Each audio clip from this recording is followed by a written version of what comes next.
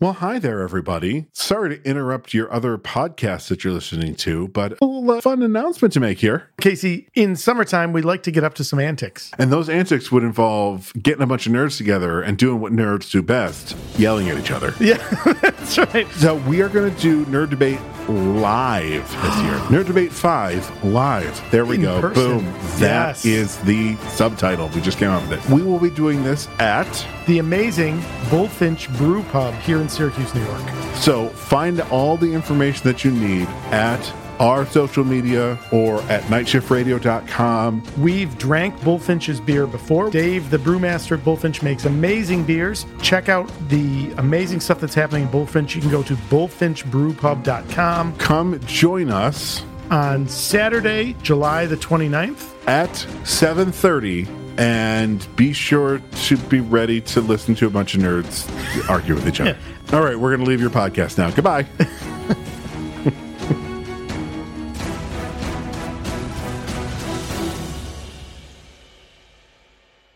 You're listening to the Superpod HeroCast, a Night Shift radio production.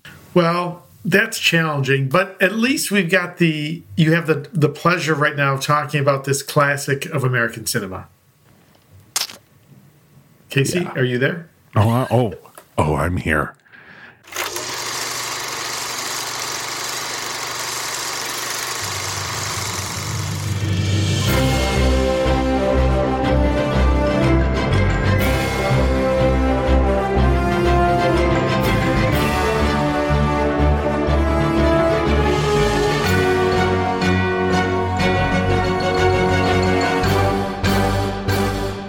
Oh, hello. Hello. And welcome to the Superpod HeroCast. Guys with beers talking about movies with capes. Patreon bonus movie milestones. I'm Casey Ryan. And I'm Todd Panic. And we watched The Beastmaster. Or as it's called in the... Oh, go ahead. Oh, yes. What is it called in the native eagle? It's... Why does he... No, I'm not going to start there. But I got things to say about the eagle. Eagly. Oh, listen, we wouldn't have Eagly if it weren't for Sherak. I feel like Sherak is the unsung hero of the cinema movie. A little ferret called... What was it? Which one jumped in the fire at the end? Kodo. Kodo? Yeah. Little ferret named Kodo has a word. I mean, he's definitely the unsung hero. Well, okay, that's fair. All right. So Casey, much unnecessary fucking death in this movie. Made me so mad. Now, if you were alive at any point in the last 40 years, you've probably seen this either on HBO or on TBS. Yes, HBO was called Hey, Beastmaster was on, and TBS was the Beastmaster show. Or station. Yeah. Station. Yes. Yeah. Yes. 100%. I think that's a Dennis Miller joke. Is it?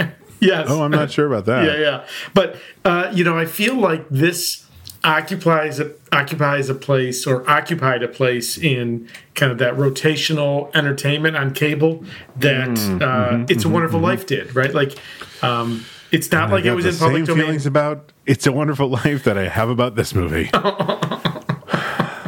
So, okay, well, hold on. All right. Wait, before we start this episode, sure. I do want to say, yes. I love you. You are one of my best friends in the world. Yes. I fucking hated this film. Oh, no. Okay. All right. Well, and I sat down to watch it. I had a terrible reaction to it when you told me last Patreon episode. You did. Yes. And I was like, all right. And then I started to watch. I was like, oh, I've never actually seen this movie. I more remember the TV show. Oh, sure. Because there was a number of movies and then a TV series. Yep. 3 movies and a TV series. Yep. And nope. Okay, this fucking film. Okay. Oh, man. So I do want to talk about this, but I feel like we've got something that'll make this process a little bit easier for you. I guess, because since we are guys with beers talking about movies with capes. What are we drinking? this beer, like most of our beers, comes to us from our good friends at Branching Out Bottle Shop in Township 5 in the greater Syracuse, New York area. I'm not going to lie, it was surprisingly difficult to get the beer for this one. Now, clearly, you've got the whole Beastmaster element. There's a lot of fantasy tropes. And while there were a number of beers that had animal themes, I really didn't want just a generic animal. If I was going for one animal, I wanted it to be one of his animals. So that narrowed the choice a little bit. But there were no ferret themed. There were beers. Surprisingly no ferret themed. Also no panther themed, and no eagle themed. Although could have gotten a tiger themed. We could have, because he's a fucking tiger. He's a that's tiger. been Yes, I saw that. Spray painted black. Jesus, poor thing. But in the end, our friends at Branching Out never disappoint. So if you have not been there, you really need to. It is the finest beer selection you're going to find. So ended up with a beer from a brewery that we've never sampled before, or at least not on the podcast. This is Westbrook Brewing Company. They are out of Mount Pleasant, South Carolina. Sadly, not a whole lot to tell in terms of their story on either their Facebook page or their website. So don't have a whole lot to share there. But this beer is Four Claw, which is their Triple India Pale Ale. This is a hazy triple IPA, dry hopped with 9 pounds per barrel of Azacca, Mosaic, Eldorado, and Citra hops. I just saw the ABV on this son of a bitch. You may notice that I only brought you one of these, and we're recording from our respective homes, which is a good thing because this is a 10.5% alcohol by volume beer. Motherfucker. Wow. So, does your can on the side say it was inevitable? It was inevitable, yes. It feels like there's a story there that, I don't know, should be somewhere else. Agree. And again, disappointed. What was inevitable? This beer, the brewery, having a crab on it? I have questions. Not a clue, yeah. All right, well, let's see if this beer helps assuage your pain of this movie. I thought you were going to say assuage my opinion. I'm like, no, it's not going to happen. Ooh, holy cow, this is hazy. They are not lying. Wow. I'm drinking this out of a frosted glass from being in the freezer, and it's still... wow, yeah. That is... All right. It is essentially, it is opaque. You cannot see through the beer. That's crazy. You. Okay, man. All right, well, cheers.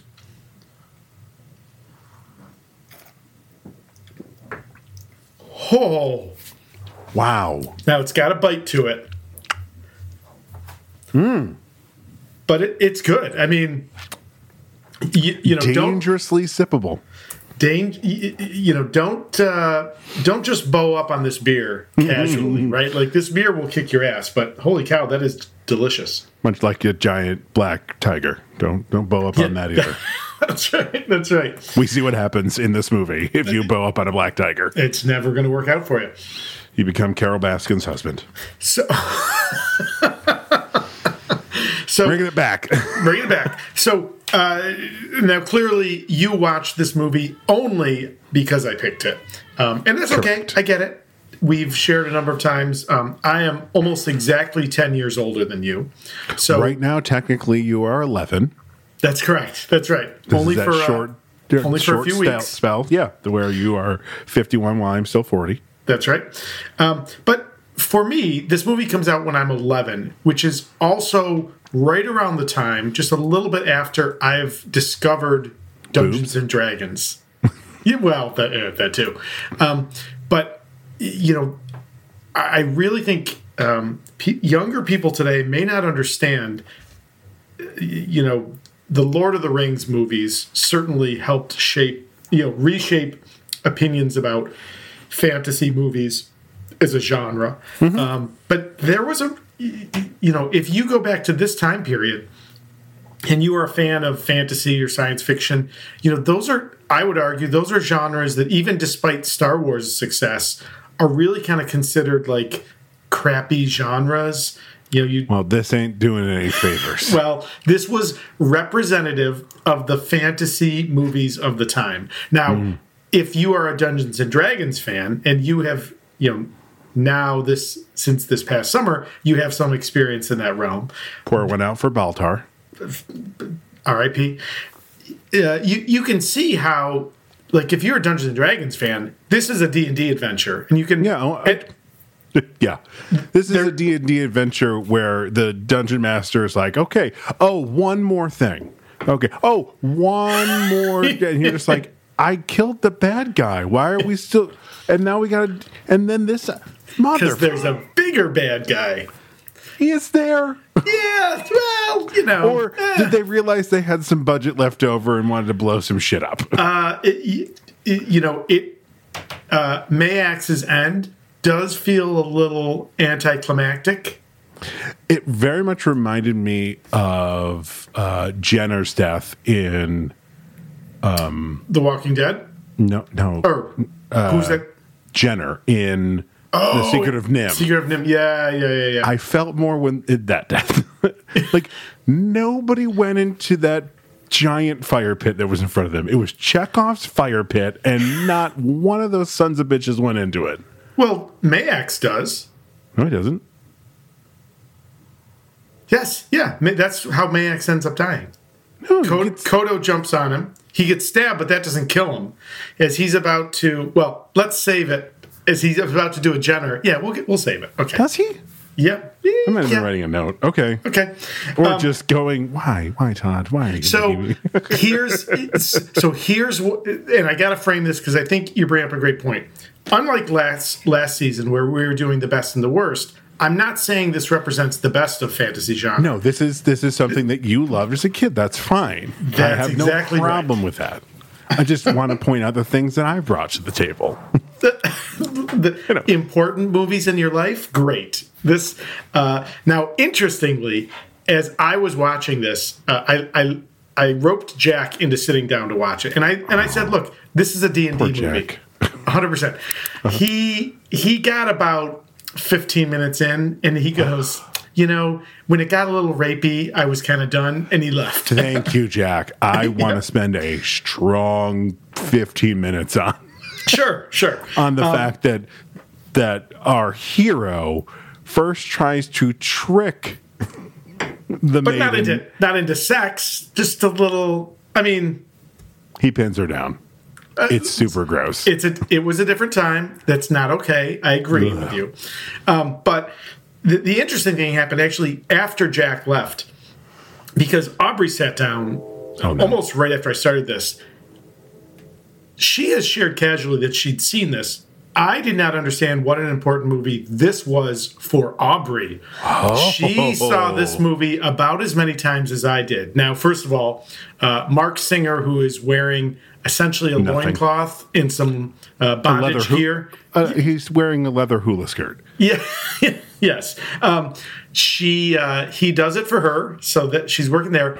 She also pointed out, and she will tell people this, and I specifically got her permission to share this.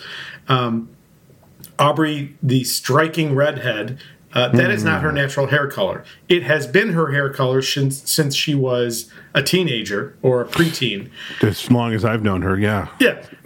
Well, she is a redhead because of Tanya Roberts in this movie. No fucking way. She was smitten with both Mark Singer and Tanya Roberts in this movie. Tanya Roberts is, as you call your wife, a stone cold fox in this film. 100%. And I mean, it doesn't surprise anyone that she goes on to be a Bond girl and a Charlie's Angel. That's right. And a Playboy centerfold. She's literally the only person to do both. And then she's Donna's mom. Yeah, she's the only Bond girl who's also a Charlie's Angel. Which makes sense why Donna is also a smoke show, because she comes by it honestly, and it's not for her dad. But what's so weird is if you remember the very first episode of that 70s show, there's something about the shirt that Midge, is that her character's name? I think so, yeah. Is Midge wearing, like, all the boys are looking at her boobs, and in my head I'm like, well, just wait, like, I don't know, 11 years and you'll see her, her boobs. Yeah, that's right. In Beastmaster. The swimming. Also, we should point out that Tanya Roberts, Tanya Roberts has passed away. Yeah, R.I.P. That's sad. She was a formative woman in my adolescence. The swimming scene in this movie occupies a similar space in my fond memories as Adrienne Barbeau in Swamp Thing. And man, it really bugs me that they're like, she's this tough warrior. And it looks like she was taught her fight stuff day of. Like, I wish that would not fly in today's movies. Like think like Daisy Ridley. Like, sure, however you feel about the character Rey, Daisy Ridley's fighting in those movies is fantastic. Which, because of the success of movies in fantasy and science fiction genre, those movies are now treated as mainstream movies. But the reality is they weren't in the early 80s. And that's why we had so few options. I mean, there's another movie. So what you're saying is Beastmaster crawled so Lord of the Rings could run? 100%. 100%. When we get into the movie, I want to talk about some of the tropes that show up in Dungeons & Dragons and role-playing games and other fantasy literature. Yeah. But let's step back for a second. So the Beastmaster takes its title and at least germ of an idea by a novel of the same name, The Beastmaster, by Andre Norton, who is one of the grand mistresses of science fiction and fantasy. She actually wrote the first fantasy novel that tied in Dungeons and Dragons called Quag Keep, which I read as a middle schooler. And again, in this era, at that point, Dungeons and Dragons is 10 years old-ish, or actually probably less. And really kind of developing itself. It's when we still referred to it in secret. We didn't, you didn't necessarily advertise the fact that you played Dungeons and Dragons. It was much more of this almost niche kind of subculture. But once you get past the name and maybe the idea that the hero has a bond with animals, that's about as far as it goes. And in fact, by the time the movie ends up in this finished product, she asks to have her name removed from the property. It essentially bears almost no similarity to the original novel. I think also if this had been called Dar the Beastmaster, I think that would, like, people hear the Beastmaster and they go, ooh. I think it, like, in a different way, the Professional. Being called the Professional, people are like, what does that mean? Like, Leon worked better for mainstream audiences. That's why got it. Here in America it's called Leon. And so, okay. I mean, again, I think it's not going to help. It's not going to help this movie, but it might have. Well, that's the thing. I don't think we can evaluate this movie against modern fantasy movies because it's just an entirely different environment in which it's created. So this movie comes out in 1982. It is written by two men, again, and kind of inspired by the Beastmaster, but really looking to build on these fantasy stories. So the two men are Paul Pepperman, who goes on to write the rest of the Beastmaster movies, but really doesn't do much else, and Don Coscarelli. Don Coscarelli also directs this movie and the sequels. He also directed the Phantasm movie series, which is a... Oh, I'm aware. You're aware. Okay, good. Oh, I'm very aware. He also wrote and directed... That makes sense. Yeah, okay. And actually, this next movie surprised me. I love this movie. Have you ever seen Bubba Hotep? Yes. So he wrote and directed Bubba Hotep. That's a great movie. It is a great movie. If you've not seen that, Bruce Campbell's, go watch it. Logan. Yes, 100%. That's good. That's good. It's a bunch to unpack there. Yeah. So, same director directs Beastmaster, Beastmaster 2, the Portal to Earth to save budget. I can't remember what it's called. And then the third one, Mark Singer's the only one who wants to be in these movies anymore, right? Like, Mark Singer is the Beastmaster in all three, right? He is. He doesn't make the... So, in 1999, there's a TV series, and he's not part of that. At all? They never had him do anything. I do not think so. That's stupid. Well, you take a look. I'll keep looking. You know, to be fair, at this point, I looked him up. Mark Singer's still alive. He's in his mid-70s. Yeah.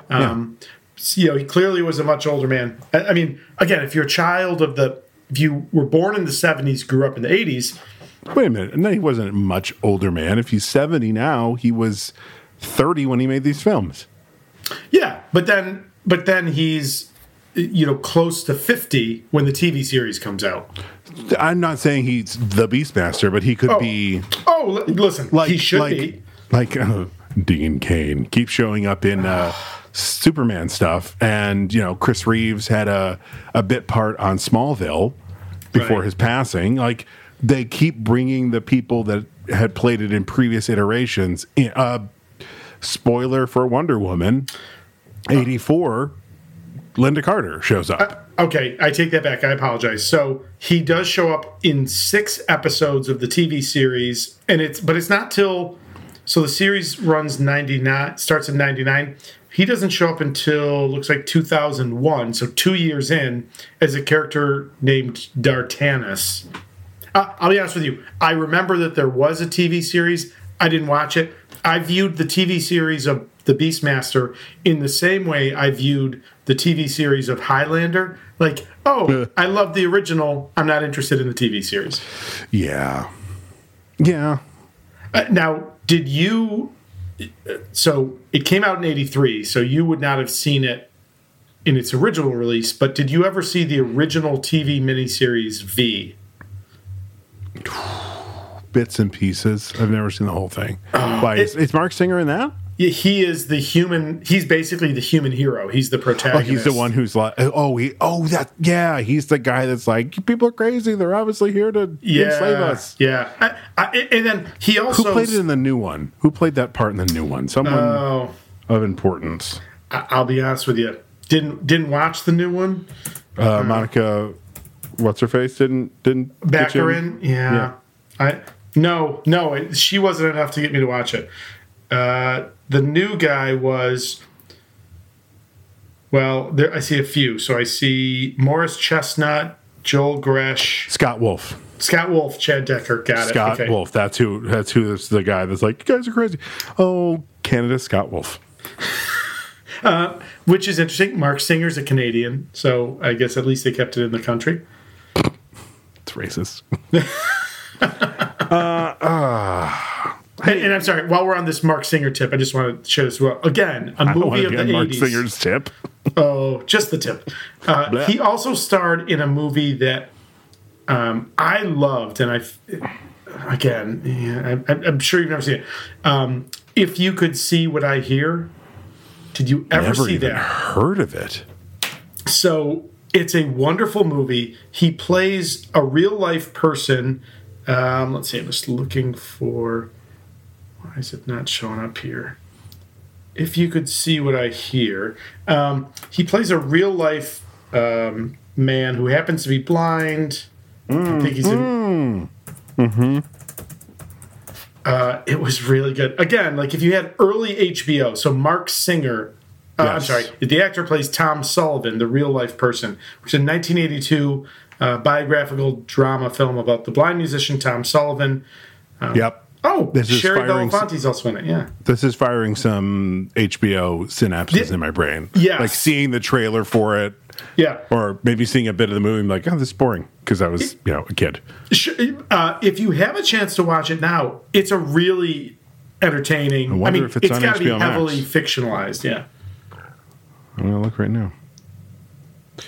If You Could See What I Hear. Is that what it's called? Yep.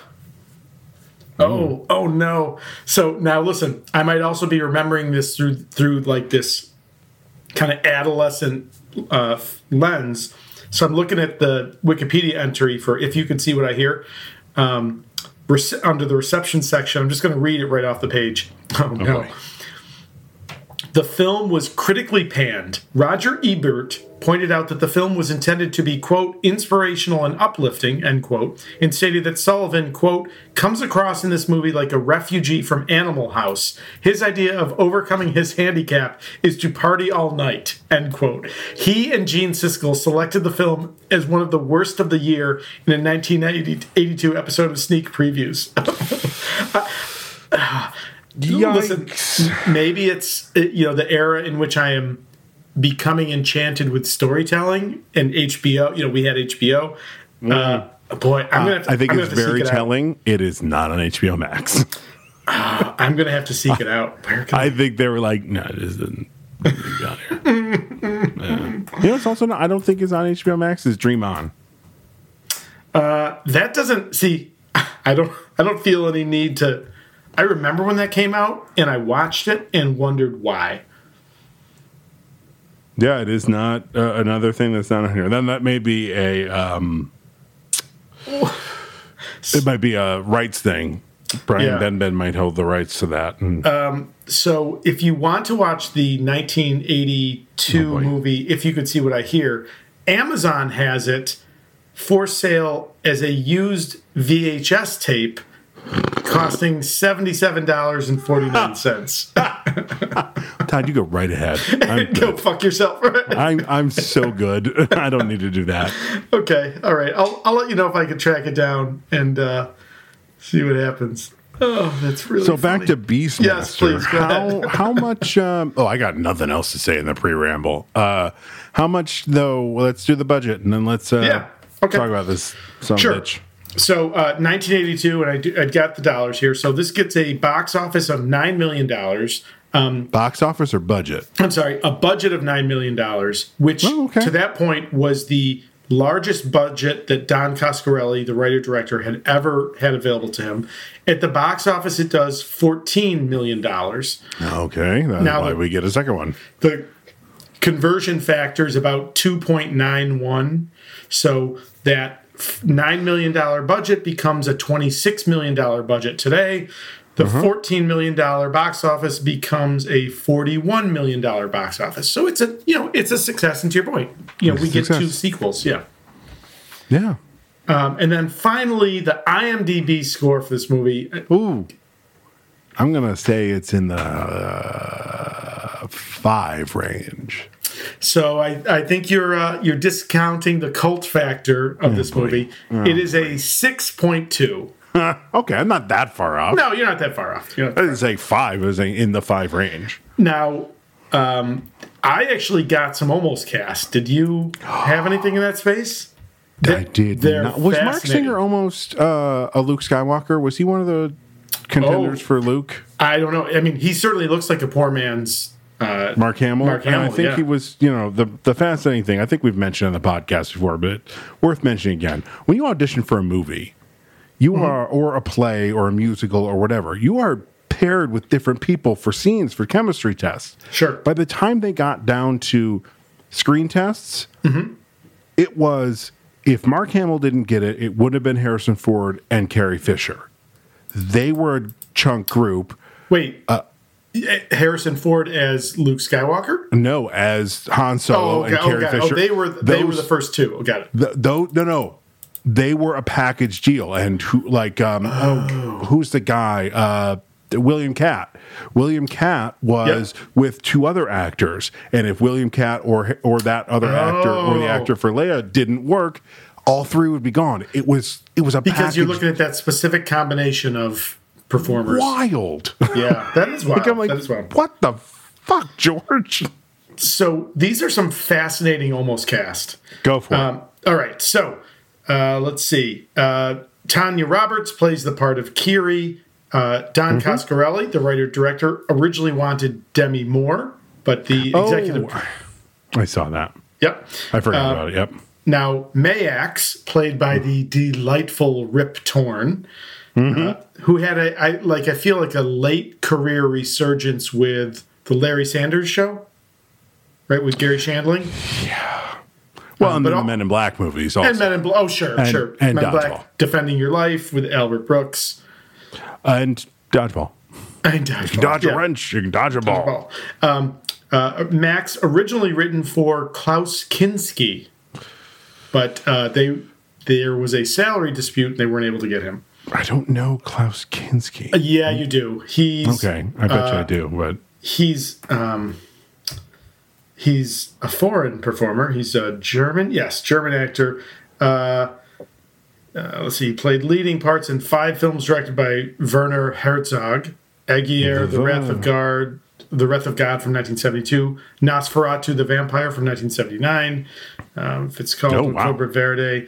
Yeah, he's I mean, when does his Klaus Kinski is his feature film start in 1948? Holy shit! Yeah, he's an incredibly prolific. I bet you if I saw a picture, I'd go, oh yeah, yeah. I'm looking to see if there's any of his recent things. I mean, he kind of pretty much slows down after the 80s. I mean, he's a foreign actor, and I think you'd recognize him. But okay. So that was the original idea for Max, and I thought I saw one more. Maybe that was it. Okay, so it was those two. I enjoy Mayax because it is much like I'll tell you in a second. The almost cast for Luke Skywalker, Luke's evil clone from the expanded universe that was literally just spelled Luuke. Yeah. So it's like, so unless you're reading it, you don't know it's this Luke. It's Luke. What he's supposed to say, Luke. What this says was who auditioned for the other 3 people that auditioned for Luke Skywalker were Kurt Russell. Mm-hmm. He also auditioned for Han Solo in a different group. I have seen the screen test, I've seen a screen test for him in I think it's when he shoots Greedo. When he shoots Greedo, as the Lord intended. That's correct. Yes. Charlie Wilson Smith. Charlie Wilson Smith. He's a super duper that guy actor. He was an American Graffiti, Deep Impact. Kind of always plays a dweebish nerd. Charles or Charlie William Smith? Oh, excuse me. Charles Wilson Smith. Charles Wilson Smith. Okay, hold on. Mm-hmm. I mean, the name is still not familiar, but let me see if I can. Charles Wilson Smith. Nope. Okay. Actor.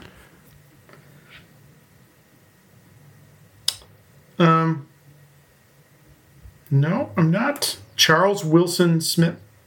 Oh, hang on. 2 L's. Let's try 1 L. Yeah, 1 L. See if it will show you. Chief Executive Screaming Cow Productions. Oh, I'll bet that's him. Oh, so this is a picture of him as an old man. I'll bet I can see how that. Yeah. And then the last one is obviously William Catt. Yeah, that one I get. Yeah. Here it says William Catt of Carrie. Hey, William Catt of The Greatest American Hero. Yeah. How fucking dare you? Yeah. Don't bring Carrie into this shit. Okay. All right. Well, that's what I got. I think we should roll that film. All right. Oh, so we open on a big, dumb stone face that so dumb. Well, how about, do you like the fact that it actually opens with the title card, Leisure Investment Company? Worst production company name ever. But also very telling of this film. You're like, well, okay, I know what I'm in for now. Yeah, that's fair. That's fair. Low standards film production. The Beastmaster. These witches are fucking gross. Yes, they've got like the Leatherface face mask things. And they're scantily clad. Yes, yes. They are literally butterfaces. 100%. And that is a terrible phrase to say, but in this case, because it's makeup, I'm okay with it. Yeah, yeah. You would not risk a paper bag because that could rip. You'd need like a leather satchel, like something more substantial. Maybe something out of metal, maybe leather and then metal. Like, how many layers could you get over that face? Because it's bad. Their figures are just fine. food. Yeah. That's Confusing. Sure. Yeah. Listen. A lot of young men of the time probably had some very strange erections. Yep. I'm feeling something, and yet they're clearly bad. So yeah, you combine that with my Catholic upbringing, and I was, pretty screwed up for a little while there. So. And then we've got good old Rip Torn there, and this little prophecy. You will die at the hands of Zed's unborn son. Zed's unborn son will die. The truth cannot be changed. We'll talk about the kids in a little bit, because I don't fucking understand it. How about Rip Torn's bird nose? Bird nose. Pippi Longstocking yes. braids for no reason. With the little skulls on. They're so cute. They're adorable. How about fucking John Amos showing up? And I was like, yes! So he's gone. Is he coming back? And he does. He does, thankfully. But I was like, holy shit, it's John Amos. He hasn't said anything. He's gone. Again, sadly, you've not seen Game of Thrones, so you won't get this reference. But he's basically playing. And listen, I'm not worried about going through plot on this. No. A careful rewatch. Todd, I don't know if you noticed. There's not a whole lot of fucking plot. I mean, there's a lot of Mark Singer swinging his sword around like a kid with an empty Christmas wrapper tube. He learned that one move, and he's going to use it, right? Yes, that's exactly right. I'm the Beastmaster. There's a lot of fantasy tropes here, right? So the Lost Prince, right?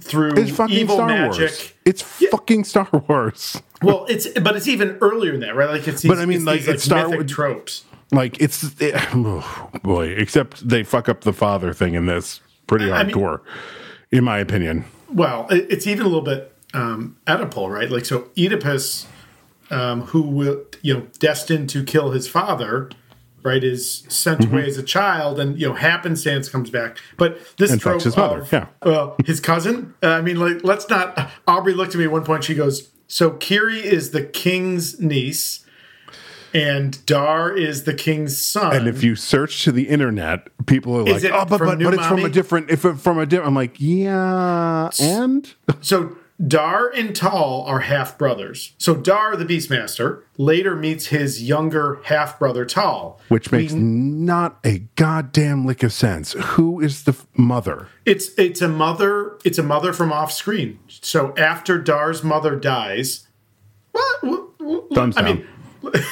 Okay. Thumbs fucking down. All right. There's all these elements, and this is what great dungeon masters do, I think, in D&D, which is you shamelessly swipe these tropes or ideas or kind of archetypes. Sure. But you've got the three witches over the scrying portal, right? I mean, that's Shakespearean, right? It's literally the Scottish play. Sure. Which goes back even further to the Fates in Greek. And dear TSPHC Army, if you want to watch a good Shakespeare show, find the Scottish play, find your favorite actor. They've probably played the part by this point, and find the movie of it. Now, it's on my watch list. I haven't watched it yet, but Apple Plus, is it with Denzel? I have not watched it either. I'll tell you what.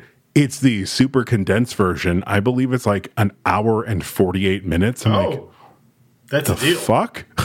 Right? That's a deal. This is like a 4.5 hour play.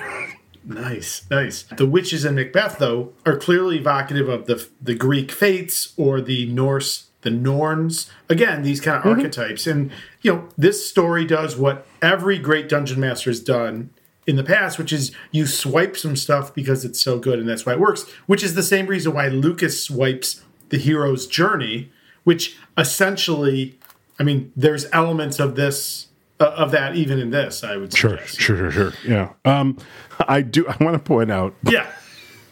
The king shows up and he's like, fucker, you're not going to kill anybody. You are banished for life. In Arak, no one will remember your name. Go practice your heathen religion in the outlands with the barbarian Johns. The unborn child is yours. It must be cut from its mother, branded with the sign of R, and sacrificed.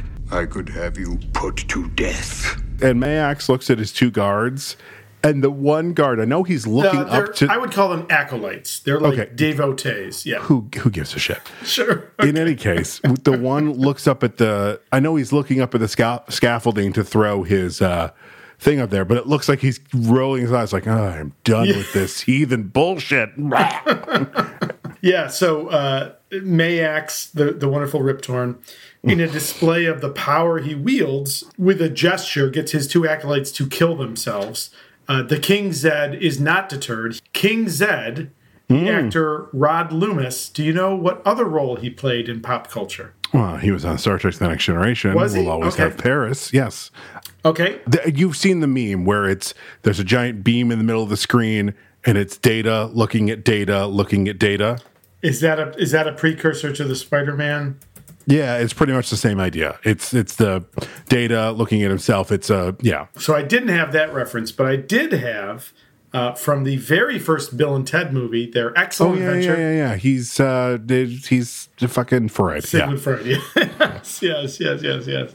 Fucking was not a pause thing. That is, I mean, the dude was obsessed with penises and sex. He really was. And Coke. Don't forget the Coke. Oh, I see. Probably why he was obsessed with. I see the meme. We'll always have Paris. I see the meme. Yep. Okay. Isn't it crazy? Yeah, that's funny. That's really funny. This stealing of the baby is wonderfully original. Wonderfully original, but also, what the fuck is happening? Like, when the witch walks in with a cow, and I'm like, the fuck's happening? The cow? Mm-hmm. And then when she puts the baby in the cow, I was like, horrifying. Yeah. Original, sure. Like, it felt very Tangled.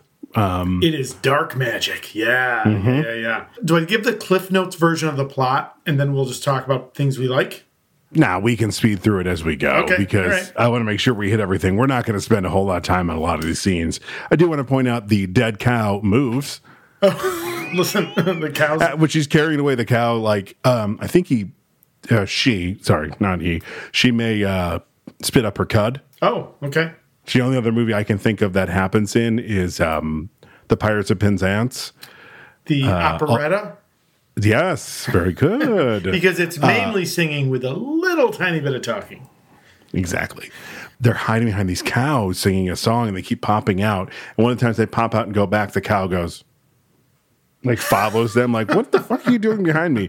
And then she goes back to chewing, and all of a sudden just goes, like, and my mother goes up, she just spit up her cud. I remember that as a kid. I was like, oh, that's what that looks like. Yeah, right, yeah. Hey, you know what I'm going to cut from this film? I'm going to tell you now. Sure. The goddamn infant getting branded. Yeah, listen. What the fuck? This movie is rated PG, and it's in the era before PG-13 exists, 1982. Yeah, Red Dawn was the first one. So you could get away with branding children, murdering dogs, boobs galore. As long as you didn't so penetrative sex, you got a PG. Time. My favorite one of those, air quotes favorite, is the Village People movie, has full-on male frontal nudity, like dicks galore, and it is rated PG. And you're like, what? I like the fact, what were we just watching? Maybe it must have been The Righteous Gemstones. Okay. I feel like there's a number of creators today who are trying to take the stigma away because, full frontal female nudity is, mainstream. That's a thing forever. Movies, Sure, right? sure. But if you do full frontal female nudity, you get an R rating.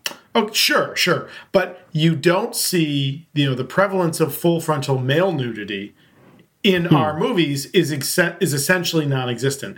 Righteous Gemstones. I feel like Danny McBride and Jody Hill, I feel like they're pushing that. Now, they're picking men that no one wants to see fully frontal nude. But Farva? Yes. Poor guy. When I was with Christian and Lillian, his wife, in Colorado last week, they had never seen Righteous Gemstones. And one night we were going to watch something, and I convinced them to watch it. They loved it. And I forgot that episode 1 is one of those things where there's a naked man, full frontal, like to the side of the main character, and it pauses not because of the naked man, but because of like what's happening in the story. But it's one of those funny things where like the penis is right there, but it's a farva, cock. It's like, and it's just so absurd. I started laughing. I was like, oh, I totally forgot about that. Yeah. Oopsie. Dar's father, well, Dar's future adopted father shows up. Sadly, doesn't even get a name. He's He's father. Literally young Dar's father. Yeah. Kills the witch with discount the Kroll. Yes, which could have been another movie from this era or for this pick. Yeah. Okay. Sadly, though, that's about the only time we'll see that like it's used sparingly a couple times throughout the rest of the film, but it's never like this was your grandfather. There's no like the weapons master for the movie is like, I got this really cool thing. Like, yeah, sure, use it. Well, what are we gonna fuck it? Just put it in the movie. We got coke to do. What's it called? No one cares. That's right. No one cares. That's right. Then we flash forward to young Dar, a total that kid. Who is he? Just one of the boys. Another HBO staple. Just one of the boys. Never even heard of that. What? Just one? Female student reporter poses as a boy at another high school to see if she just one of the guys. Yes. Guys, not boys, right? Yes. Oh, you want to talk about boobs in my adolescence? The shot where she reveals. Yeah. And then the horrible when she's trying to talk to the guy that she's in love with. And she kisses him in front of the entire school, and he's like, "It's okay. She has tits." Like, even as a kid, I was like, "Yes, yes, holy cow, yes." Billy Jane, he's the little brother. Yeah. Mm-hmm. Holy cow. Oh, that's right. He's got the scene where he's dancing in his robe. He's the horny little brother, yes. And then ends up having sex with her friend, I think, if I remember correctly, because the 80s. Uh-huh. Oh my God, I totally did not connect. But you're right, that's 100. He's got that distinctive nose. That is him. And his eyes, and like, and the fact that I watched Just One of the Guys all the fucking time because it was on HBO. Yes. It's a funny movie. It's got Billy Zabka. It's a really good movie. It truly is. I think it gets lost to time because of the boob shot. Like, people are like, "No, she flashed her boobs." I'm like, what was she supposed to do? I mean, that's also the era, right? Like, it's a PG movie in the early 80s. I actually don't have a problem with the boobs in that moment because there's no other way for her to literally convince him except like sticking his hand down her pants, which also is fucking problematic. It's almost like shock value. So that actress is Joyce Heiser. Oh, she was on the... She looks like a young Ralph Macchio. Yeah. Oh, that's unfortunate. That's a line from the... Seriously, like the two nerdy kids that think they're aliens from Star Trek. Yeah. Do you remember them? Yes. And they're like, the teacher's yelling at them like, analysis. Yeah. Too much coffee. That's right. Not enough sex. She was on the 1990, the original Flash TV show. She was, yep. Megan Lockhart. Yeah. And looks like, sadly, has not done much in the last 20 years. Only a handful of things. Billy Zabka's in it. He's the bully. He's the bully again. He's playing Johnny Lawrence. Just discount Johnny Lawrence. Yeah. Poor and guy. I think that was kind of the end of his career, right? Like, After doing a third movie where he's playing another Johnny Lawrence until Cobra Kai. I mean, he did things here and there, but like Cobra Kai's the thing that's brought him back. And honestly, he's great. He's the best part of that show. 100%. He's so funny. Yeah. Oh man. Okay, so Dar's father kills the witch, but the witch like. We should. I'm sorry, just to be pedantic. We cannot ignore Billy Zabka's delightful role in Back to School. Again, where he's playing a Johnny Lawrence type. Well, Billy Zabka is also has a great role in How I Met Your Mother. I just see that as Billy Zabka, clown William Zabka. Is he playing? He's playing himself. So it's Barney's birthday. Yep. And he thinks everything's going wrong because they get Ralph Macchio to go with him. He's like, I don't want Ralph Macchio. The movie is about the Karate Kid. Oh, is this where the theory started?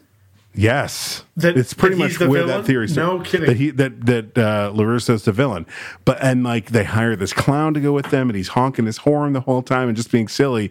And at the end, everything falls into place. And then he's like, "But I mean, no offense, Mr. Macchio, but you're not the one." He goes, "Yes, I know. Your girlfriend called," and he starts wiping off the makeup, and he's like, "And it's that you really wanted," and he gets it all off. He goes, Billy Zabka. And Barney just passes out. It's really a great moment. And it made me go, oh, Billy Zabka.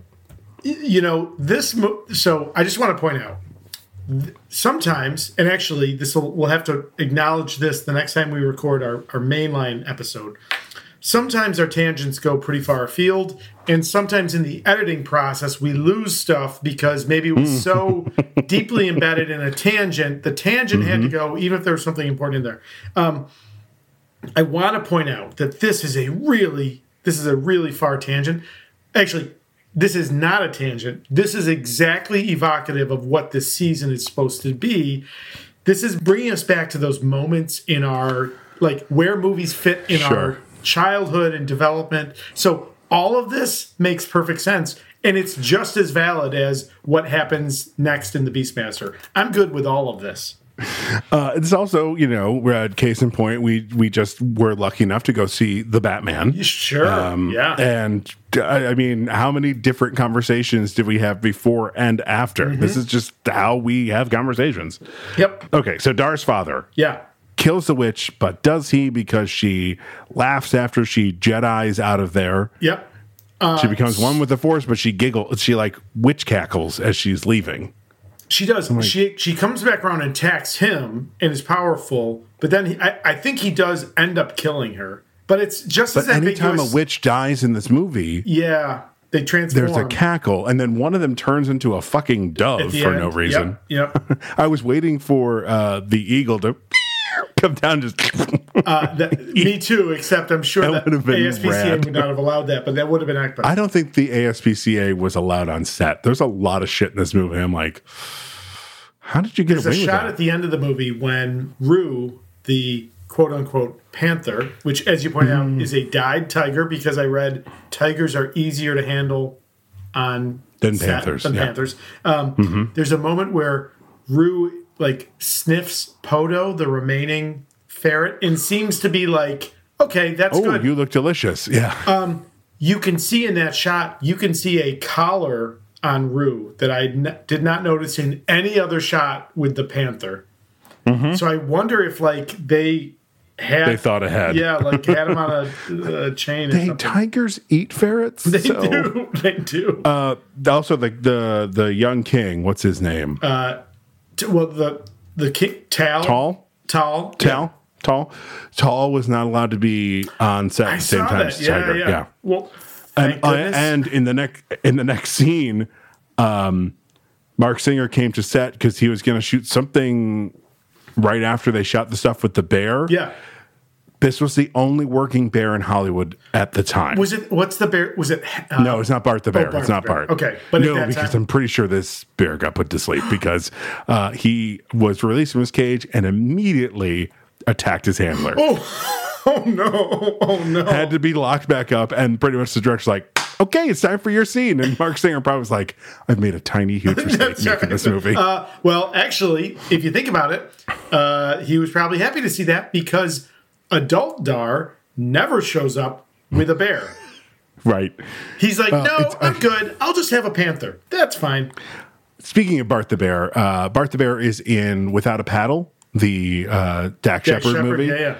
And Dak Shepard talks about it, that like because they had to have Bart a certain level, like they would have it drink Coca-Cola, but then like give it things to sedate it a little more. And he's like, and we would just, Bart would be in his trailer. You hear his trailer be like, Bart, no, you're. Oh. And it's like, is he eating him? What's happening? So they're playing in the field. Dar's father pulls out the fucking discount crawl. Yep. He throws it at the hat, and suddenly this guy is just mauled by a bear. Like, what's the name of that device where it's basically like there's a harness that the stunt guy is wearing connected to a rope, and it all of a sudden produces such a force they get thrown backwards. A pull line. The pull line. That is clearly what happens because all of a sudden he's sucked into the brush. Nothing comes out. There's. It's so stupid. Yeah. So that guy's dead. Totally dead. Dar is able to like Crocodile Dundee. Yes. So Dungeons without doing the horns, but before you say the Dungeons and Dragons part, the the absolute stupidity of the scene. What happened here today must never be known. Now, you run ahead. Tell the village, Portis, go. And like, if I was started like, what the fuck am I going to say? I'm a kid. That's right. Like, he's dead. We're fine. Don't ask how. That's right. Dungeons and Dragons trope. The whole concept, now the admittedly poorly executed Ranger, the Beastmaster archetype for the Ranger class in 5th edition Dungeons and Dragons. I mean, this whole concept of you're a fighting man or fighting character and you've got an animal companion who fights on your behalf. I'm not saying that the Beastmaster didn't invent it, but it's like this is one of those early examples of what that looks like and why it still shows up today. But yeah, I mean, it's again, if you watch this through the lens of I'm a D&D player and I want entertainment that reflects this thing that I love, holy cow, it's right there. So there's one of them. But isn't Dar, adult Dar, kind of the hoarder of the D&D characters? Like, I've got an eagle and a leopard, and 2 ferrets. All right, fuck you. He listen. It breaks down. Do you need 2? A little bit. Can I just have 1? No, I need 2. I need all of them. But even actually, and at the end, he has 3 ferrets. Technically, the current, actually not just current. It's been part of the lore for a while. Like Find Familiar, you can actually. Aubrey pointed this one out, which Game of Thrones. The wargs are those like magically touched humans who can develop an empathic bond with an animal and ultimately like put themselves into the animal's head. Like Bron? Bron is not a orc. No, Bron. Doesn't he? Can he talk to the crows? No. Who's that? That's Bran. Oh, Bran. Close. You were close for a non-Game of Thrones guy. That's not bad. Yeah. Bron is the ultimate mercenary. Sir Bron of Blackwater. He's like, what do you got? Coin? I'll fight for you. Yeah. Hang on 1 second. Mm-hmm. Oh no! What? The bean just wrote. That's all he's saying in the episode. Yeah. Who's a horny brother? While I was getting milk a minute ago, I heard your conversation. Horny brother? When did we say horny brother? I'm just going to say not a clue. Horny brother. But to see it show up on my phone, on From my your watch, saying Bean, who's a horny brother? What the fuck? and then her new favorite thing, she just wrote, girl, it was even you. That's delightful. Sassy little almost 13-year-old. Okay, so flash forward, now we've got Mark Singer as adult. They go out to plow the field. As that happens, some bad guys show up. The Jugs. And at one point there are boobs for no reason during this. Of course. Again, if you saw Conan the Barbarian, it's the same trope, right? Like, so he is twice displaced. He loses his role in the royal palace, and then his adopted home is destroyed by the Savage Horde, which, of course, will be linked back to the big bad guy at the end of this. At this point, I wrote the note, if the dog fucking bites it... Oh. Spoiler alert, the dog fucking bites it, and I was not happy. So the dog's name is Kodo, which is the same name he will give one of the ferrets later. Kodo's looking down from dog heaven like, am I a fucking joke to you? I saved your life, motherfucker. He saved his life. He did. So Dar wakes up, Kodo is dead. He returns to the village. His people. And I just want to point out, we are only 20 minutes into this film. An infant has been branded with a cow prod, and a dog is dead. Right. And an entire village is slaughtered. And all those people on spikes. But do you know how many backstories of Dungeons and Dragons characters I've had? Which is like, his people were slaughtered by insert the bad guy, right? Or again, goblins, it's a PG movie. Yeah, whatever. Yeah, demons, yeah. So we get a little bit of a training montage. He recovers his father's sword, the discount crow. But then he's not training with the sword initially. He's swinging a fucking log around. But it's the equivalent of like Robert Downey Jr. with the sledgehammer on the tires. It's those like yes. It's like the Robert Downey Jr. never sledgehammered a tire. You're thinking of Ben Affleck. Robert Downey Jr. uses it to make you realizing you fucked up, don't dare you? Mr. You realize you're going to talk about the Ben Afflecks? Oh, how dare you? But it is. It's Ben Affleck that's doing it. You're right. Robert Downey Jr., you see him hitting an anvil and making that's where you're getting where you're conflating. Yeah, that's 100%. But I do want to point out, you're still super wrong. Yeah, the log swinging is so fucking bizarre. I think it was Mark Singer being like, guys, I learned how to swing a log. We're going to put it in the movie. You know what I like about this? It was part of my training. And actually, Aubrey and I were talking about this as we were watching. This is one of the last moments before He-Man becomes the archetype for a hero. Before Arnold Schwarzenegger and Sylvester Stallone, who were exceptions at the time, and actually, to be fair, even Sylvester Stallone becomes more. He becomes more of that. But he's about this build in First Blood. Yeah. He's incredibly cut, right, and defined. Yeah, don't get me wrong. Mark Singer looks great. He is in great shape. Mark Singer is like one of the last of these kind of male action heroes that still looks like a normal guy. And I'm not saying like every guy walks around looking like that, but he's not a bodybuilder. He's the kind of built that you put like a t-shirt and jeans on him, you're not going to know. Yes, he's built like that. I think it must be. He's not Hemsworth. Hemsworth can't hide the fact that he's Schwarzenegger, a shit brick house. Exactly. Maybe it's the episode, the Netflix series, The Toys That Made Us.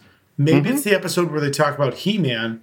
There is, and again, living in that time, there is an absolute kind of like cultural shift where we move to this place where the archetype for an action hero has to be. Actually, you can see it with Batman, right? You can see when Batman. There's a whole lineage of Batman where he looks like Beastmaster. He's clearly strong. Neil Adams drew him as just like swimmer's body. Sure, yes. And then you go to this like, okay, he must be on steroids. How can Bruce Wayne disguise that bulk? Like, this is before that shift happens. And again, it's somebody who's living through that. It was really cool to see like, oh, no. That's what he looks like. And in this, John Amos, Seth, is kind of portrayed as the, again, Game of Thrones, Arstan Whitebeard, the role that Sir Barristan Selmy will play, protecting the young royal.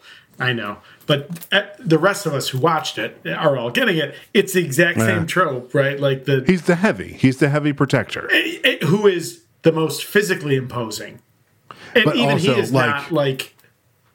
I'm not gonna fuck around with John Amos this time, but like, he's not. But he's strong. You can tell he's strong. Yes. He's not Jesus Christ strong.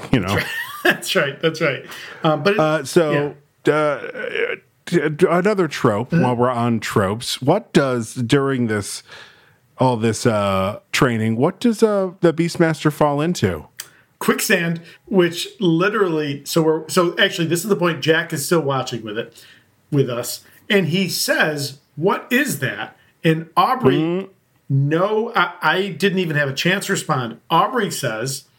And I know she's quoting somebody, I can't remember who it is, but she says, it is quicksand, and I was led to believe it would be far more dangerous than it actually is. I believe that is Mr. John Mulaney. John Mulaney, that's who it is, yes. I believe it is, yes. And he's absolutely right. Yes. It was used, if you grew up in the 70s actual and 80s, quicksand, Princess Bride. It's not, it's lightning sand. The Adam West Batman. Oh, right. The Blazing Saddles. Blazing Saddles, yes. It was a thing that we were supposed to be afraid of. I was afraid to go into the wilderness thinking that quicksand's going to grab me and I'm fucked. And there's like 3 places in the world that quicksand is. I think I remember reading somewhere. I'm like, why was this in everything? Yes. It in the 70s and 80s, it was everywhere. You would have thought that the streets were paved with quicksand because that was how frequently people were falling into it. In fact, I've landed in some quicksand. Yeah, that's right. That was a visual joke just for Todd and I. Yep. So we were just figuring out whether or not the SPCA was on set for this movie. Sure. They were not, because this fucking ferret who looks terrified goes under the goddamn quicksand. Like, that ferret is scarred for life. I did see in the IMDb trivia section, which is always a gold mine, that there were about 25 ferrets who played Kodo and Podo. How many died shooting the stunt? Curiously, doesn't say. Does not say. Yeah, let's skip ahead a little bit to Donna's mom. Yes. Oh, well, somewhere in here he gets the tiger. Who cares? He kills a few Juns. Yeah, because they've got saving the panther. How dare you? I'm going to call him a tiger because he's a fucking tiger. He's a fucking tiger. Yep. All I wrote for the whole, I'm going to trick you thinking that this tiger's going to eat you and then I'm going to lay on top of you. All I wrote was, this is gross. Because it is. It's gross on every level. And then when Dar, in a minute, when the jig is up and she's trying to leave, he's like, I'm no threat to you. I wanted Kiri to say, no threat, my good sir. You just tried to rape me. So I will say I think that word is strong. I think that's a strong word. I think he clearly was being deceptive. I think that I would not use that word. She clearly gets over it because later when they're kissing, sure, she 100% slips him the tongue. Yeah, I'm like, blah, yes, blah, blah. So gross. Yep. The forced perspective of Dar looking down on the city. Yeah. Oof, but doof does not work. Aubrey goes, so there's like 50 people in the city. They're totally going to figure out who Sacco's wife and kid are. I was like, yeah, you're kind of right. And again, many times during this, Aubrey and I looked at each other. We're like, don't think about it too hard. You just can't. You can't think about it too hard now. So Dar comes into the city. He does a smart thing. He gets himself a cloak. My question is, where does his sword go?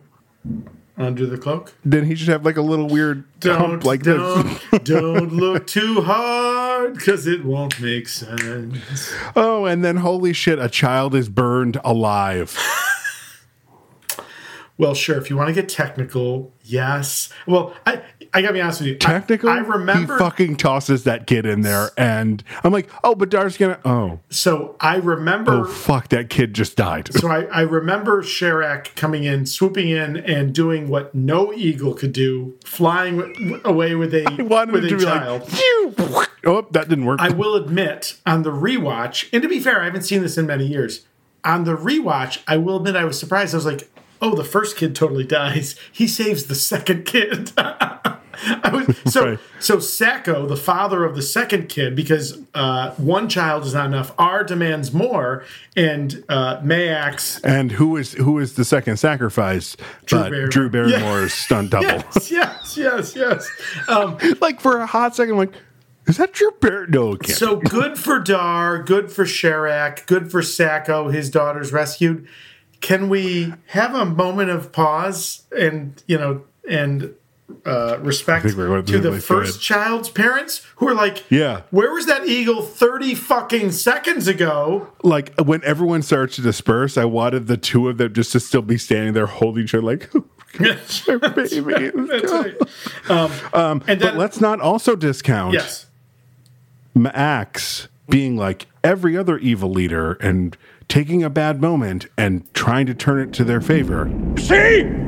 R has spoken! He wants your children! Voting machines rigged the election. I knew. I was like, what are the odds that this is a 45 joke? 100% it's a 45 joke. So you know how you and Colin, you've talked about, was it Condor Man? Had some lines that just kind of entered your and Colin's like short speak, kind of like phrases that show up everywhere. In my house with my brothers. Oh boy. You see, R has spoken. He wants your children is a line. And I mangled it last episode when we were talking about it, but because I couldn't, it's been literally decades since I've watched this, but it was in heavy rotation and almost like the memory of it becomes greater than the actual original. But when he says that, I'm like, there it fucking is. R wants your children. Okay, so let's get back to the wonderful John Amos showing up in this movie. Yes. Now, wait, are you Sam Jackson? I'm sorry. Let's not skip over the winged devourers. Oh, those were gross. And like, again, a D&D campaign, I don't know why those witches get away. I don't know what these things are, but these are, you've now experienced this, these are those breadcrumbs that like 5 sessions later you can refer back to a clue of the winged devourers or the bird people or whatever you want to call them, these bat-like things that engulf a victim, vomit digestive juices down into it, and then leave a pile of bones. How fucking cool is that? They're like owls. Sure. Owls eat everything of a mouse except the bones.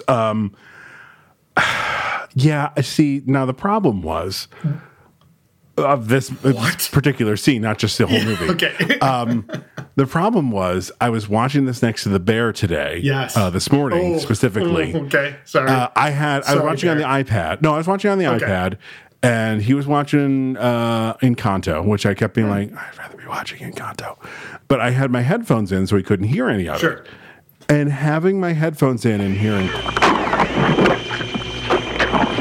I was like, oh, I'm going to throw up on my son right now. So gross. Yeah, but, you know, again, think to some of the D&D adventures we've had. Like, how cool was that? More like later when, what's his face? The guy that Dar just saved the son of. What's his name? Zed? Zed. Yeah, the king. No, not the king. The one he just saved the son at the sacrifice.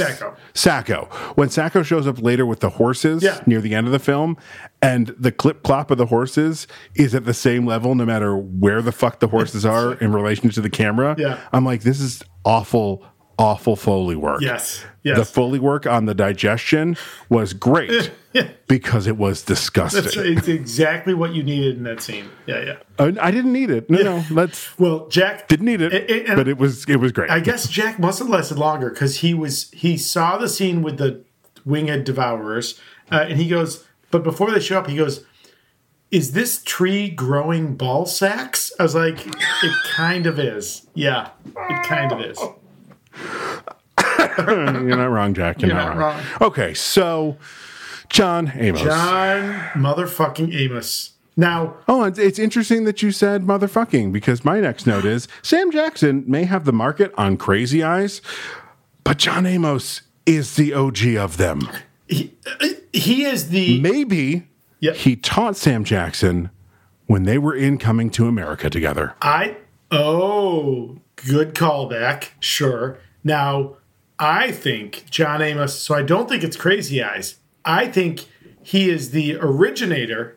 And once again, white man stealing from the black man. Before Harrison Ford was doing the angry, you find this man, serious finger shake. Find the finger shake, yeah. When John Amos does the I'm angry and don't fuck with me, I think it is Harrison Ford level or better, right? Like, we affectionately, the Star Trek nerds refer to it as Gowron eyes. Okay. The Klingon High Council Chancellor. Yeah. Just look up Gowron. Gowron. Okay. Gowron eyes. Oh, shit. Jesus. That man needs an ophthalmologist. Those cannot be good. And the first time he does it is in his first appearance, and Jesus, he's arguing with another. Haunt you. It's like if Mona Lisa was possessed, and those eyes. They're great. Oh. Now he's a white man, so again, white man stealing from the black man. Sure.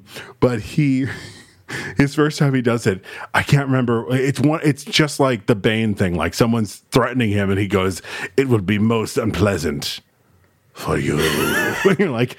Oh, he has such a lasting impression. He was only in fucking 6 episodes of Star Trek: The Next Generation and maybe Deep Space Nine combined, and he has become the meme to end all memes because of those eyes. So to look at the actor Robert O'Reilly, he is a regular looking guy. Mm-hmm. But how the fuck did they're like, we need someone who's going to look fucking crazy. I bet you he did it in the audition. They went, what the fuck was that? Holy shit. I believe his first appearance is a Frakes directed episode. And, dear Patreon audience, if you would like to go over to my other podcast where no mom has gone before, we got to interview motherfucking Jonathan Frakes. Even us non-Trekkies like myself cannot wait for this episode to drop. I am so excited for this. It has already dropped by the time this episode has released. Yeah, the time we're recording it, it is not dropped, so I'm still waiting. Yes, correct. Yes, I know. It's just, I didn't want people to not go over there right now. Sure. Right now it's there. Go now. Sure. Got it. How about now? You mean what's happening now is just happened? What about then? You just missed it. Oh. All right. What else do you want to talk about?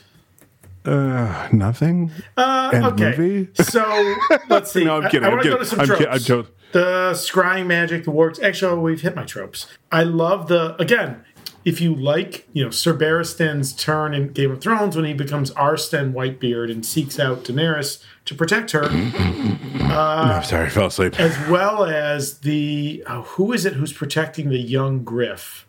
Again, this idea of it's even, what was I just watching? I started watching Y: The Last Man, which is a comic series Great I love. comic. Yeah, I heard the series is not great because they really play up Yorick's dickishness, and you're just like, well, why do I care? Yeah. The TV series does not work for me, but what's her name? The woman, like, there's this great tradition of like the season, like the world weary professional. You could even probably point to the professional who, for whatever motivation, is protecting the young protege, mentee, heir apparent. The Road. Sure. There's 1,000 movies where we could. Yeah. And that is John Amos, and it's so interesting. So, Jesus, for him, your prototype of him is Coming to America, right? Pretty much. That was the thing that I remember him from the most. Yeah. So I think if you're a little bit older than me, you're probably remembering him from Roots, right? Which was an iconic. I saw Roots after, but Coming to America. It didn't imprint on you. Like, that's not. I mean, he's great in Roots. Don't get me wrong. Agree. But and Roots deserves the his character in Coming to America is just so fucking iconic. The slamming the door in Eric LaSalle's face all the time, every time he knocks on the door to come in. I mean, just the whole thing about how it's different. We're McDougal's, not McDonald's. That's right. McDowell's. We're McDowell's. We're McDowell's. We only have one arch. They have two. No. McDonald's has the golden arches. We have the golden arcs. Arc. They only have one. It's so close. It's such a fucking great movie. So if you're a little bit older than me, I think it's Roots. I was 6 when Roots comes out in 1977. For me, he will be. I mean, and again, where you imprint, it's Good Times, right? So he is the father of J.J. Walker. Shit, yes, he is. And I think before. Oh, it's interesting. So Good Times actually comes out before Roots. You know what it was? I was seeing Good Times in syndication, not the original run. So that's what it is. But for me, his role in Coming to America as the stern, protecting father is a shadow. I actually think it's a great tragedy. Boy, now I'm going to say this. Okay, I'm going to say this. Not having seen Good Times in probably at least 20 years, maybe more. But I feel like the family, in Good Times, you have a strong black family structure that, one could argue the war on drugs and over-policing has eroded in black communities. He's look, Bill Cosby, what we saw on TV as America's father, I always thought. How about this? Cliff Huxtable is a great father. Agree. He just happens to be played by a monster. I always thought John Amos's role in Good Times, for me, that was a far better image, or maybe it was. There were far more. What was his character's name? Walker. James Evans. So there were far more James Evans than there were Cliff Huxtables in the world. Yeah. And, I mean, again, who was that? A Norman Lear? It was a Norman Lear. That's why it's such a good... It was part of that whole All in the Family. Yes. Moving on up to the east side. What the hell was that one? The Jeffersons. Thank you. I couldn't think of it. Yeah. Have you ever seen Good Times? And I'm not being facetious. Yeah. No, yeah. Every time All in the Family comes up, I wanna point something out to the generation behind me, where people are like, Archie Bunker's a fucking racist. That show would never work. That show needs to happen now, because Archie Bunker is a staunch conservative Republican that learns throughout the show. Yes. That times have changed and he needs to change. That is the critical piece. Not that he's wrong, but the ideals that he had have changed and he needs to change. From his perspective, not that he's wrong. From our perspective, he's wrong. No, because he changes. The views he holds the views he holds at the beginning, yes. But he learns as the show goes on. Yes, agreed. Therefore, that makes Archie Bunker a great character. Carol O'Connor is a staunch Democrat. Yeah. So that should probably tell you something about how the character is supposed to be. It was kind of like, what was the fucking Tim Allen show? No, not Home Improvement. The one he just is doing now. Is it Man of the House? Man of the House is like, they're like, it's this generation's Archie Bunker. No, it's not, because he's not learning anything. Yeah. Good Times was a show worth watching, in my opinion. Yeah. I mean, all those shows. I mean, it's Norman Lear. Norman Lear. It's fucking Norman Lear. Did you watch the what was it? So it was Different Strokes. I want to the live. Both of them, Different Strokes and Facts of Life. Was it Facts of Life? Were both perfect. Right. And with Jennifer Aniston. Yes, fucking hilarious. But Norman Lear is there with Jimmy Kimmel, and he is 100. Yeah, he is. Well, actually, technically, he's 99 when that aired. He'll be fucking sharp as a tack. He will be 100 this July, and he is fucking sharp as a tack. Yeah. What was the very special episode of Different Strokes? Of Good Times. Was that the pedophile that takes the pictures? That's Different Strokes. That's Different Gary Strokes. Coleman. Okay. Yeah, that's exactly the way it was. So when you said a very special episode, I was like, Different Strokes with the pedophile. And you hear tonight's episode of Different Strokes is a very special episode. Parents, please watch your two children. Yeah. Like, hey, we're about to show your kids some pretty fucked up shit. You should probably be there for it. Which it's Cherry in getting locked in the refrigerator in Punky Brewster. It taught my entire generation fucking CPR. Yeah. Well, yeah, but she gets stuck in the thing, and Punky does CPR on her and brings her back to fucking life. Chest compressions. Oh chest my compressions. God! Quoting Dr. Mike. Yes. Oh. But it is fucked up. But I'm of the school of thought that the world is fucked up, and the better we address it and develop ways that you attack that, the better off we are, right? Now, not every show needs, I am very glad that for the most part, we're almost to the end of Community.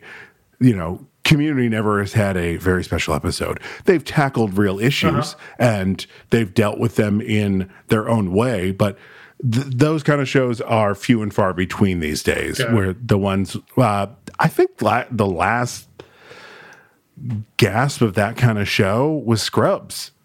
Scrubs would be zany and weird, and all of a sudden it would just be like, boom, serious moment right at the end. And you'd go, well, I was not. I'm thinking specifically, spoiler for the show, Brendan Fraser's death. Yeah.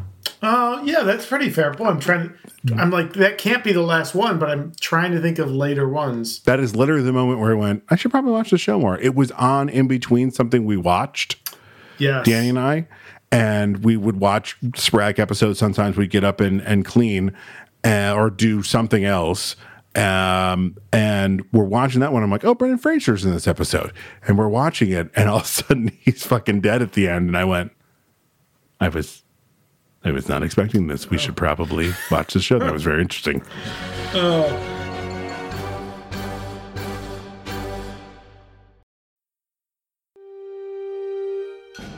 Commander, where are we? We seem to be stuck in an alternate dimension. And you're no longer a captain, you're a commander. Dear God, are you a lieutenant? And why are you talking like that? Oh no, I don't know why I'm talking like that. But no, I seem to have no rank. Only the title of doctor? I don't think there are admirals either. Captain, commander, look, Casey, we are getting a message. It seems we have been tasked with reviewing a historical document entitled Galaxy Quest? Then there's no moment to spare. Engage! I don't think Night Shift Radio Legal has cleared usage of engage, so you might want to just dial that back there. All right. Well, then I guess it's up to us to say, join us over on the Where No Mom Has Gone Before podcast as we review 1999's Galaxy Quest. Never give up. Never surrender. Mom?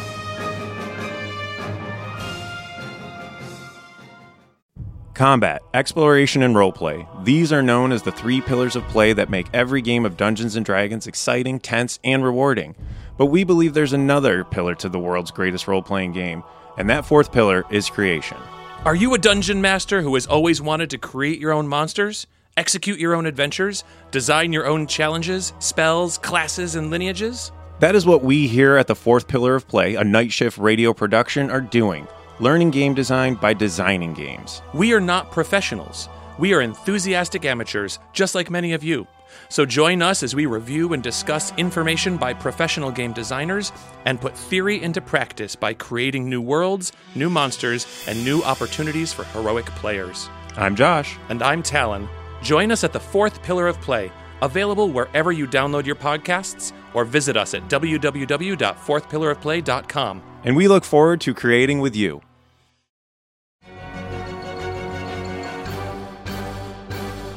So at this point, you get everything that comes back. Dar comes back. He doesn't recognize yet who he is. No one else does. He will enlist the aid of Seth, Tal, Kiri, Sacco. They will free the king, who does not know who he is, rejects him. The king's plan fails. Dar will go back to free them.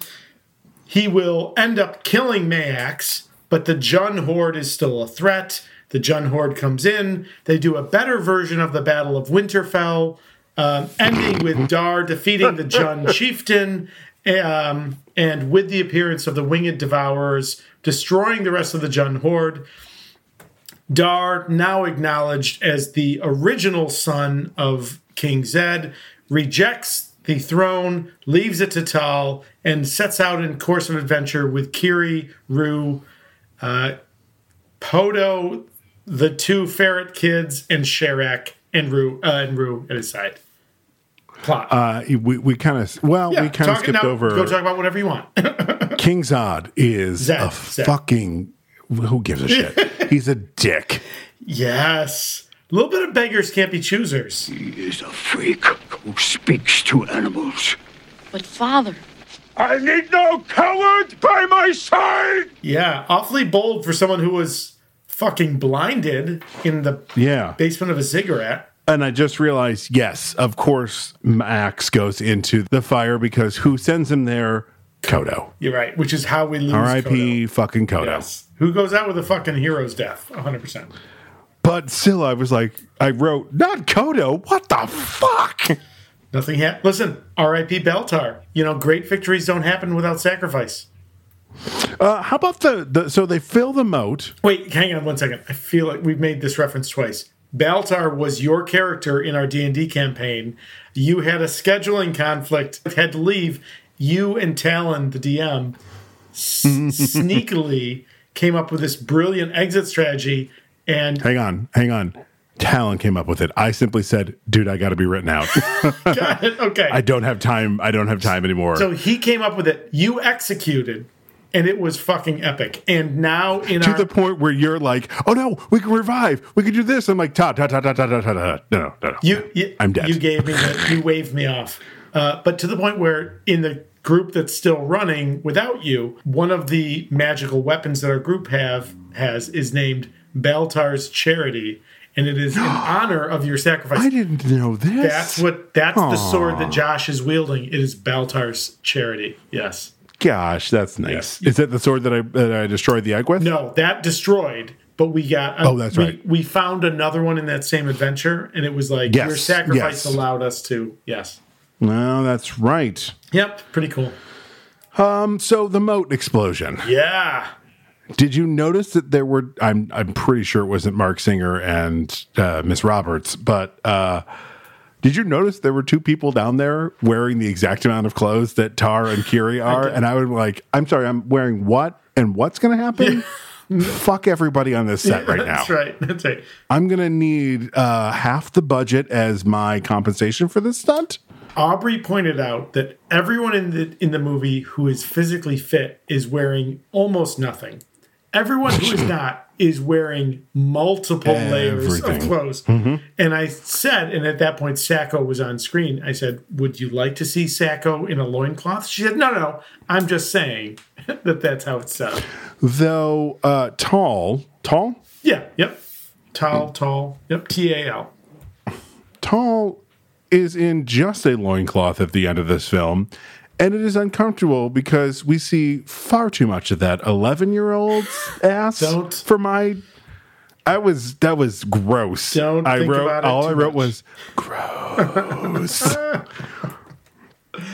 So yeah, I do like at the end, Dar leaves and Kiri's like following him, and you think she's not going to follow him, but he gets up on top of that ridge or on top of the cliff end, and she comes up, and I just wanted her to be like, "Pardon me, I believe you owe me one visit to Bone Town."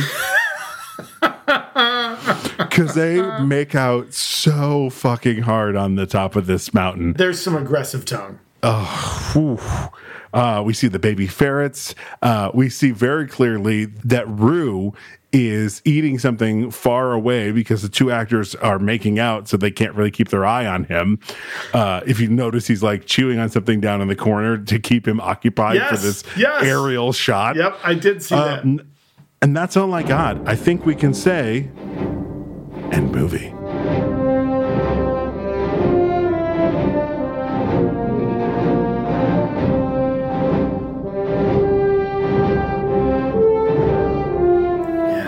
Yes. So I'm not saying it's a great movie. Good, because I'm not either. But I'm saying it's a point in my life that this film is very that's fine. And I don't hold any, judgment against you for liking this movie. I definitely, I need to let you know that I don't like this movie. Okay, that's fair. I will never watch this movie again. Hey, Todd. Yes. What is your favorite character? Listen, he carries, it's the titular character. He's wonderful. He's delightful. Mark Singer was, my adolescent self. He was one of my images of what cool was. It's Dar the Beastmaster. How about you? If you have to pick a favorite character, it's Kodo and Podo. It's the ferrets. I knew you were going to do that. Little fuckers. Okay. They're adorable. Now, Casey, I love when they're chewing the rope and Dar's like, don't worry, they'll make this happen. And then he goes to cut the one ferret, he gets out of the way. I'm like, he's not wrong. They did do it. They just didn't do it themselves. Now, Casey, this is a relative statement. It's not what's a good scene. It is, of all the scenes in the movie, what is the best scene?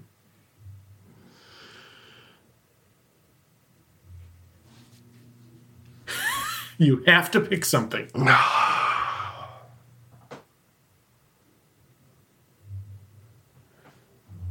Can it be a montage of all the times that Mark Singer goes swings the sword? When he goes to talk to the eagle. He never growls to talk to the tiger, goes to talk to the ferrets. But for some reason, they thought it was a good idea for him to go he speaks when eagle. he's talking. It's so fucking stupid. Okay, that's fair. For me, and again, if this is a D&D adventure, this is a campaign, and I'm hinting at a bigger world, I love the fact, like, I want to know more, but I love the fact that we don't know more about the bird people or the winged devourers, whatever you want to call them. Yeah, they're pretty cool. That scene's just cool. Like, forget about the fact that it seems weird and disjointed. It's just, holy shit, this is a weird world. Yeah. Okay. Well, while we're on scenes. Sure. Todd, what is one scene you would cut? I mean... I mean, look, this movie is what I want it to be. It's a long movie. It's close to 2 hours. It's like 118. Yes, it is. I feel bad. I feel bad for Dar's rejection when Zed like banishes him. Yeah. Zed, the once king who's been blinded and living at the bottom of the ziggurat for a number of years. Mm-hmm. Is like, no, but fuck still somehow you. fathered a child. I felt bad for him. I'll go with that, sure. I would cut all the prep in the moat. Okay. Just because a smarter movie wouldn't have shown us that and had us just figure it out as the moat fucking exploded. Sure. That's fair. We didn't need all that. Or did we? Spoiler, we did not. Okay. And then finally... Casey, who is the actor having the most fun? I think it's Rip Torn. I mean, this is pretty easy. He's just mustache twirly all over this thing. There's no depth. He is a two-dimensional villain. You don't have to add anything but just be wicked. There's no like, your father, the king before you, did this to my father. It's just like, that's just an evil fuck. He doesn't have long exposition. Yeah, probably an easy gig. He's got the funny wig with the skull. I don't think that's a wig. I think that's all Rip Torn's hair except for the two braids. I think they just the braids. Pop some two braids into his hair. And that prosthetic hawk nose. I was like, for a second, I was like, is it anti-Semitic? I'm like, I'm not going to think about it. It just is. He's a bad guy. I didn't think about it, but yeah, it's kind of anti-Semitic. It is kind of anti-Semitic. But I think what he had to do to get there was pretty mild. I think he's having a great time. Okay. Yeah. He gets to push a kid down into the fire. Like, who hasn't thought about that? I haven't. Oh, I have. Oh, I've definitely looked at my kids and go, oh, yeah, I could push you into fire. Not all the time and not every day, but right this second. Todd, that knocking noise you're hearing behind you is CPS. Oh, gotcha. Oh, that's unfortunate. Okay. All right. Now, Casey, you may remember from the beginning of our discussion that the IMDb score for this movie is a 6.2 out of 10. How do you rate this movie? A 4. Okay. There's some fun action sequences. I laughed at one moment in the movie. I don't even remember what it is off the top of my head, but I went, that was funny. I did like that when Mayax is improvising after Sherak saves the kid. You see? R has spoken. He wants your children. No, but I did like that they picked and chose when Mark Singer was wearing the safety glove. Yeah. Like the one scene in the about midway through the movie, it's very clear he's wearing it, but they're very quick and smart to like it lands and then cuts away and then he lets it go and it cuts away. Lands on his wrist. But then Sherak at the end lands. I'm like, oh, he's not wearing the glove, and it lands and one of its talons go right by his knuckle. I'm like, ow, ow, ow, ow, ow, ow, ow, ow, ow. You could just hear Mark Singer like fuck, this hurts. Oh God, cut. So, listen, I don't know how to rate this. At the time, there was very little available for fantasy movies. Certainly, of course, things that leaned in on these tropes that I was playing in this game that I loved. So for me, it's it's one childish grin as I happily recall where I was when this movie came out. I think with all of these movies, for the person who chose it, it needs to be a nostalgia score. Yeah. So, but for E.T. will always be a 10. That movie's a fucking classic. That's fair. Now, Dad's breakdown. Yes. No. Yeah. Okay. So Jack was present for the boobs. And that's fine. That's your kid, you know? Yeah, and Aubrey and I both said the same thing. It's a PG movie and in the 80s, and boobs showed up. And I said, boobs never killed anybody. And I don't like... I gotta be honest with you. I think we should have I definitely identify more with the European view. Violence is something that they take a hard line on showing children. Nudity is something that is, really much more commonplace. We've talked about it on this podcast, when we get to Infinity War, well, to mention it again, that the Avengers are chopping up all those faceless aliens, and it's okay because they're faceless. I'm like, well, they're still living things. Yep. So this movie should have an R rating, but it's PG-13 because they don't have faces. Who gives a shit? Sure. Yeah. This movie would, even if somehow they were able to get the nudity by in a PG-13, go the James Cameron Titanic route. It's never shown in a sexual way, all that stuff. They could still hold a PG-13 because most of the deaths in this movie are those faceless jars. Sure. Juns. Juns. Who gives a shit? How dare you? How fucking dare you? Like, they're all faceless, so the MPAA would be like, well, they're faceless, so it's okay. It's Suicide Squad. Sure, yeah. If they transform into aliens, they were get people. Mowed down, okay. But they were people at one point. That movie should have been R. Yeah, that's fair. That movie shouldn't have been made, but now without it, we wouldn't have gotten the Suicide Squad and Peacemaker, so... Yeah, that's right. Now, I say this knowing that, I tried watching this with Jack, and he just wasn't interested. So, for me, knowing the content, it's fine, but you may, again, children who are used to the entertainment we have today, they just may not be interested in it. That's certainly our case. Yeah. Sure. Now, Casey, we are now 2/3 of the way through this season of our Patreon movie milestones. You've picked 2 movies so far. You're about to tell us what your third pick is this season. I am.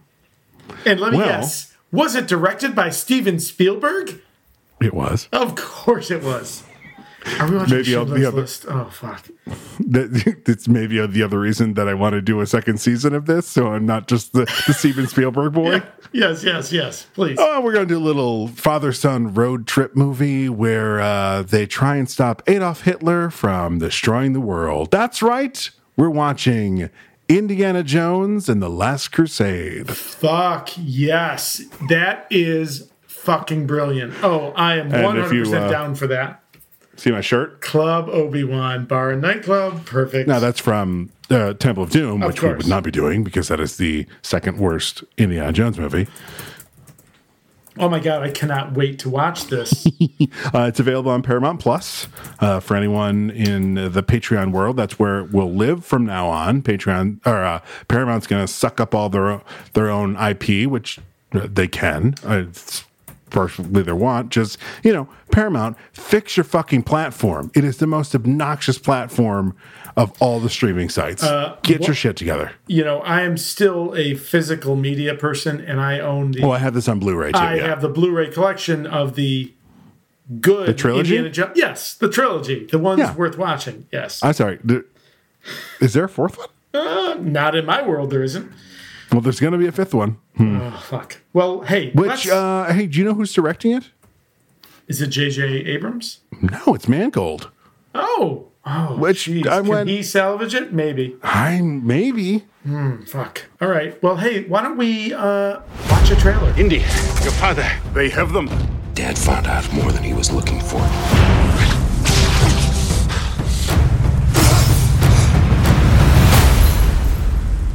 Junior? Don't call me that, please. I want you to find the Grail. I've heard this bedtime story before. Eternal life, Dr. Jones. The gift of youth to whoever drinks from the Grail. After you, Junior. This is intolerable!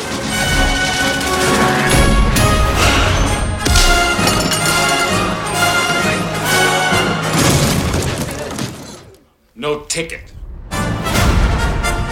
Dad! On! Dad! On! I didn't know you could fly a plane. Why, yes! Land? No! You call this archaeology? Are you crazy? Don't go between them! Go between them! Are you crazy? Hang on! Quick! Under it! You know, sharing your adventures is an interesting experience. I fucking love this movie. 1989. This is my favorite Indiana Jones movie. 100%. I could have chosen any of them. Yeah. If we did Temple of Doom, we'd have a lot to shit on. This is but if we did Raiders, we have a lot of racial stereotypes that are not cool that we need to get through. Not Nazis aside, like the whole Mongolian section of the movie is kind of fucked up, and like Spielberg and Lucas are like, no, we're doing like the cereals that we grew up with. I'm like, and that makes it okay. How? I listen. Raiders, in my opinion, is a perfect movie. But having said that, the only problem with Raiders is the entire plot of Raiders of the Lost Ark can happen without Indiana Jones there. Well, yes, but when Last Crusade, he's kind of got to be there for some of this. When I agree with you that this is the best Indiana Jones movie, that is saying not because Raiders is bad, but because The Last Crusade is that much better. Yeah, this is. I remember, Jesus, probably like 92 or 3. Mm-hmm. Was it The Landmark or The Palace? One of the two. The Landmark played this. Played all 3. Oh, we didn't see all 3, but I definitely saw at least one of them there. Oh, no, they did all 3 in one day. And it was, my parents fucking dropped me off, and I watched all 3, and I was like, fuck yeah, this is great. That's how those movies are supposed to be. I mean, they are. They're supposed to be serials, you know? Yeah. Oh, this is such a great pick. Yeah, I just want you to keep this in mind for your final pick for the season. Listen, I'm going to pick a movie that is just as entertaining. I've given you gold. Now, do you want to take a guess? So the 1989 Indiana Jones and the Last Crusade, do you want to take a guess at the IMDb score for that movie? I'm going to say this is probably in the 8s. Yeah, 8.3. Okay, yeah, that's fair. That's fair. I see why. You see why? Yeah, I see why. I'm gonna obviously rate it higher. Yeah. But yeah, this is not a surprising rating. Yep, I'm with you. Yeah. Man, this movie's so fucking. Oh, so that's gonna be our next episode in our Patreon series. Yes, that is going to be in 2 months for you guys, but in a couple weeks for us. That's right. That's right. Wrapping up the season. That's right. So Todd, let's not do once again. Why don't we? They know where we are. If you're on Patreon, you know it. If you're catching this 3 years from now when it drops in the main feed, it's your own fault. Yeah, just listen to the one before or after, and you'll figure out where we're at. I will tell you that music for our episodes comes to us from 2 places. Our theme song is Take a Chance by Kevin MacLeod. You can find his music at incompetech.com. Our beer music is Feather Duster by Shane Ivers. You find his music at silvermansound.com. So that'll do it for the Superpod HeroCast for this week. For Todd Panic, I'm Casey Ryan. For Casey Ryan, I'm Todd Panic. And I've been your moderator, Danny Ryan. The Heroic. Yay, great choice, man. Oh, I'm so excited to watch that. Dun, dun, dun, dun, dun, dun.